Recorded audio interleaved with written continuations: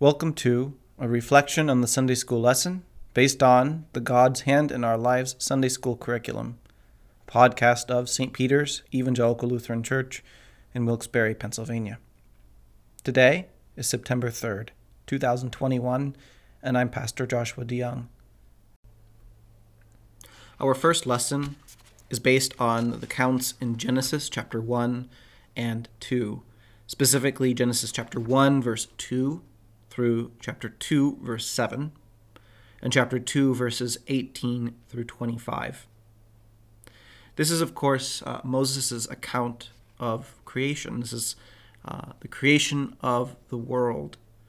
And, of course, there are many different directions that you can go in terms of a lesson on this. Even the most learned theologians have a difficult time narrowing down a topic when it comes to Genesis chapter 1 and 2.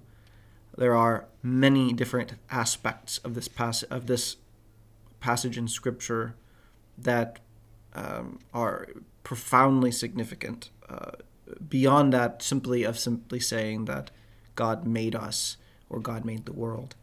But for the sake of a Sunday school lesson for especially youngest children, we're going to focus on two things. And these are found really in the two passages that we're going to focus on for the Sunday school lesson, which is Genesis chapter 1, verse 1, and Psalm 139, verse 14.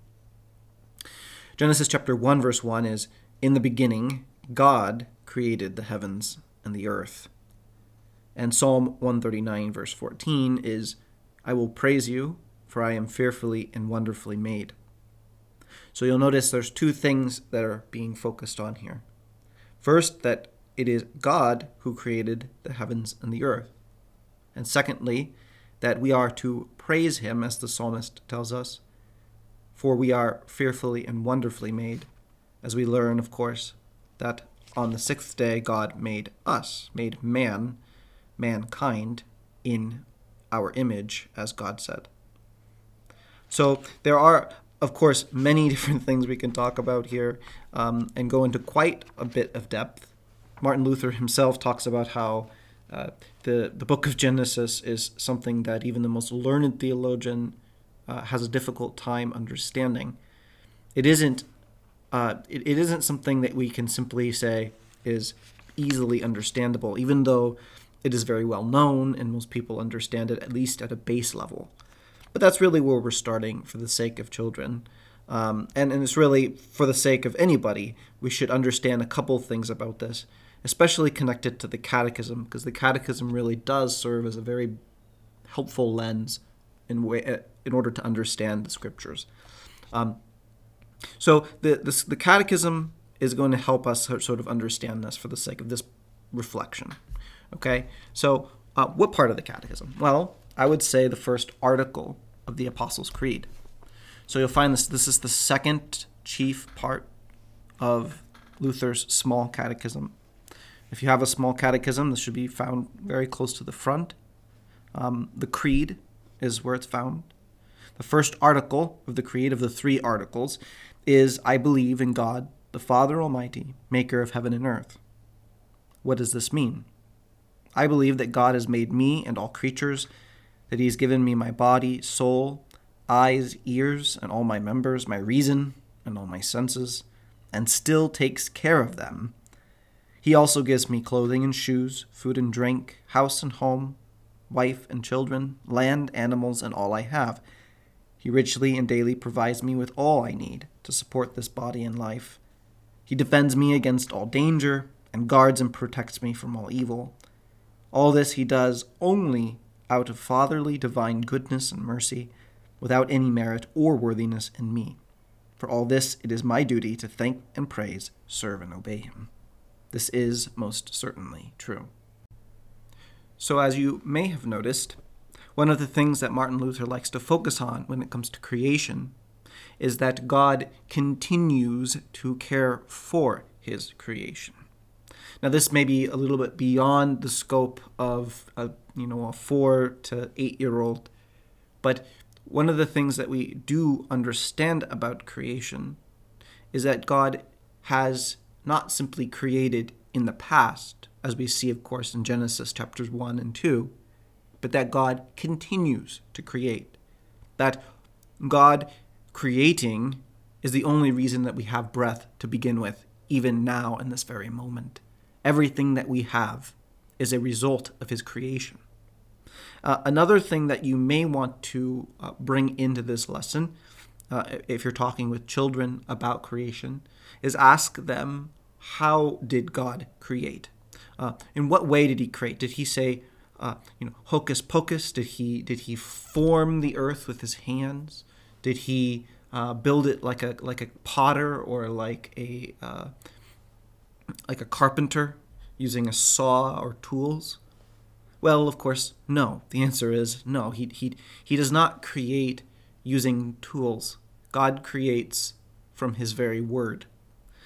This is a very important theme that we all must understand, because it connects not only to the creation of our physical world and our physical existence, but it also connects to our spiritual existence, namely how God speaks to us and how God creates in our lives faith as well. He creates faith, namely, also by his very speaking, by his word, which we hear, of course, read in the lections and the lectionary or in the Holy Scriptures, but something that God also breathes into us when he marks us with his name in holy baptism, and when those words, most holy words, are spoken over the bread and the wine to bring us Jesus' very body and blood for the forgiveness of our sins in union with the very bodily presence of our Lord. So the book of Genesis really does have a lot of connections, not only simply to God made us, or he made us in his image, which is very important, which is something that I think is really the main thing to focus on, especially for young children, but also that this also connects a little bit further to our redemption. Jesus becomes flesh. He becomes man. He comes into our physical world, and he blesses it with his very presence, and he sanctifies it with his very blood. So this physical world that we live in is not to be diminished. We are not Gnostics. And if you want to know what Gnostic means, look it up. It's simply an old heresy which pitted the physical world against the spiritual world, namely saying that the body, the physical body that we have, is evil, and that our spirit is good. It's a sort of dualism in that sort of sense. So anyway, back to the lesson. So we'll notice here with the story is that we have, of course, the 6 days that God is creating. And for the sake of the activity, we're going to put the specific things that was created on each day, and then, of course, make this cube. And this focuses the children on the fact that God created in 6 distinct days, and on the 7th day he rested. This is important, not simply for the sake of cataloging the days in which God created, but understanding that God created in a specific order, and that his order of creation is actually significant. Of course, everything in the Bible is significant, and pastors can wax elegant about, why this is important, why that's important, and bore everybody to death. But the reality is that, it is important. And I think for the sake of the young ones, or, even for anybody in general, instead of focusing in on what things were created on which days, focus in on the fact that God created things on different days, and then he created them in different order.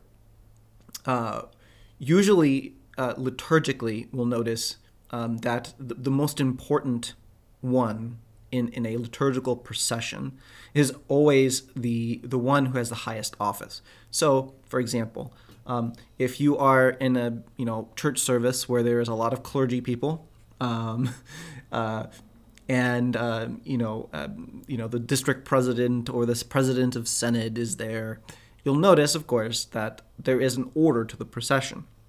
The lowest in office is usually towards the front of the procession, closest to the processional cross or crucifix, and the one at the very end is the most important one, usually the district president, the celebrant, the one who's going to either celebrate the Holy Supper, or it's, of course, if there's somebody of high rank there, like a district president or Senate president, they will be at the very back.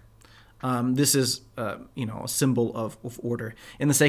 For the sake of our congregation, of course, we very rarely have clergy people, many clergy in our church service, but you'll notice that the pastor, the celebrant, comes after anybody else that is in a procession. So this is for the sake of order. And, maybe that's just an analogy and less so a particular point to this, this lesson. But the reality is that God does create in particular orders. The order of creation is that he created the world, and then he created human beings to live in the world and to have dominion over the world. He did not create us first, he created us last, but that does not mean that we are lesser. In the biblical order, that which comes at the end is usually more important. So for the sake of that liturgical analogy, that's what I was talking about. So for the sake of the 6 days of creation, we notice that human beings were created at the end. We were created last. And another thing to focus in on is that all of creation, except for human beings, were created in the same way. So they were created by Jesus, by Jesus, certainly, by the Holy Trinity, speaking it into existence. So God the Father speaks, and it is created, right? Well, human beings were not created that way. God breathed life into Adam. He formed him with his hands. This is different. And where we see differences in Scripture, we have to focus in and ask ourselves why that's different. And as I've already alluded to before, human beings are special. We are created to have dominion over earth. And we are the only beings, the only creatures that are created in the image of God. And that really shapes our perspective, not only for ourselves and looking at our own lives and who we are, and that we are special, not simply to pat ourselves on the back, but that the reality is that God made us special. And this is something that we realize and we must give thanks to God for. We have the ability to know God. We have the ability to speak with him, to walk with him, to know him. And of course, following the fall, we fall away from him. But in redemption, God reunites us to him. And then we again are walking with him in unity. And we speak with him through prayer and all these types of things that other animals don't do. We are special in that way, that we have a relationship with God, a speaking relationship with God. We talk to God. Other creatures may honor God in other ways, but we honor God by speaking to him. So this is again, this is kind of rough shot, different ideas. Again, this is a reflection, not a sermon. So just take this, and understand it that way. This is not, meant to be particularly ordered, but just sort of kind of giving you an idea of what my thoughts are on this particular lesson or on this passage. So I mentioned how God creates in a particular order. I mentioned how that we are created in his image, and that we're created last for a reason, and that the reality is that we're not created in the same way as other things, and that bears significance, and how we talk to God and how we're different. But what about one more thing that I want to focus on, and that is, sorry for the page turning here, that we are, creation in general. Creation in general, and as I think I already alluded to this, is ongoing. Okay, so oftentimes, sometimes people can get this assumption to look at the scriptures in a very linear way. Meaning, of course, the scriptures are written in a linear way. Of course, Genesis recounts events that happened before, events that happened in Leviticus, for example. That's relatively understood. We understand that. That is linear timeline, of course. But when it comes to creation specifically, Although we do know that the earth was created at a particular point in time, when we think about creation as a whole, like creation in quotes, right? Creation itself is ongoing. It does not simply end. God did not make things and then let it go. This is basically a deistic belief. It's called the divine watchmaker. In fact, most of the founding fathers had this belief. They were deists, which means, unfortunately, that they believed that God created the world, but that he, like a divine watchmaker, let it go. He created it, he formed it, then he wound it up and then let it go. And this is their way, this is sort of their theodicy to be able to understand how evil can exist, because God isn't really in control. He sort of just let it go, and now he's going to come back and discover that it all went to hell, basically. And this is really not true. God did not make the world and then leave it. God has always been in the world. He continues to create the world. Why is this important? And specifically, why is this important for young people? Well, as I already mentioned, when it comes to the Apostles' Creed, and specifically that first article of the Creed, God, it says in the explanation, it says, God has made me and all creatures, and then at the end it says, and still takes care of them, which means that we believe that God continues to create, that God continues to care for us. It might be a little bit too complex, or not complex, but too maybe lofty to kind of consider the fact that every breath that we take and every action that we take part in, every moment of our lives is a result of God's breathing it into existence. But that is the case. Everything that happens in our world is a result of God's providence and love, and continuing to show us his grace and mercy by continuing to allow us to have breath and food and drink and house and home, land, animals, and everything that we have. And so, again, I think that we can look at this and take away from it in terms of Genesis 1 and 2 is gratitude. And I think that that's really sort of focused in on by the first article of the Creed, where we give thanks to him. It says, for all of this, it is my duty to thank, praise, serve, and obey him. And so God made us. He made us in his image. He made us special. He made us to worship and pray.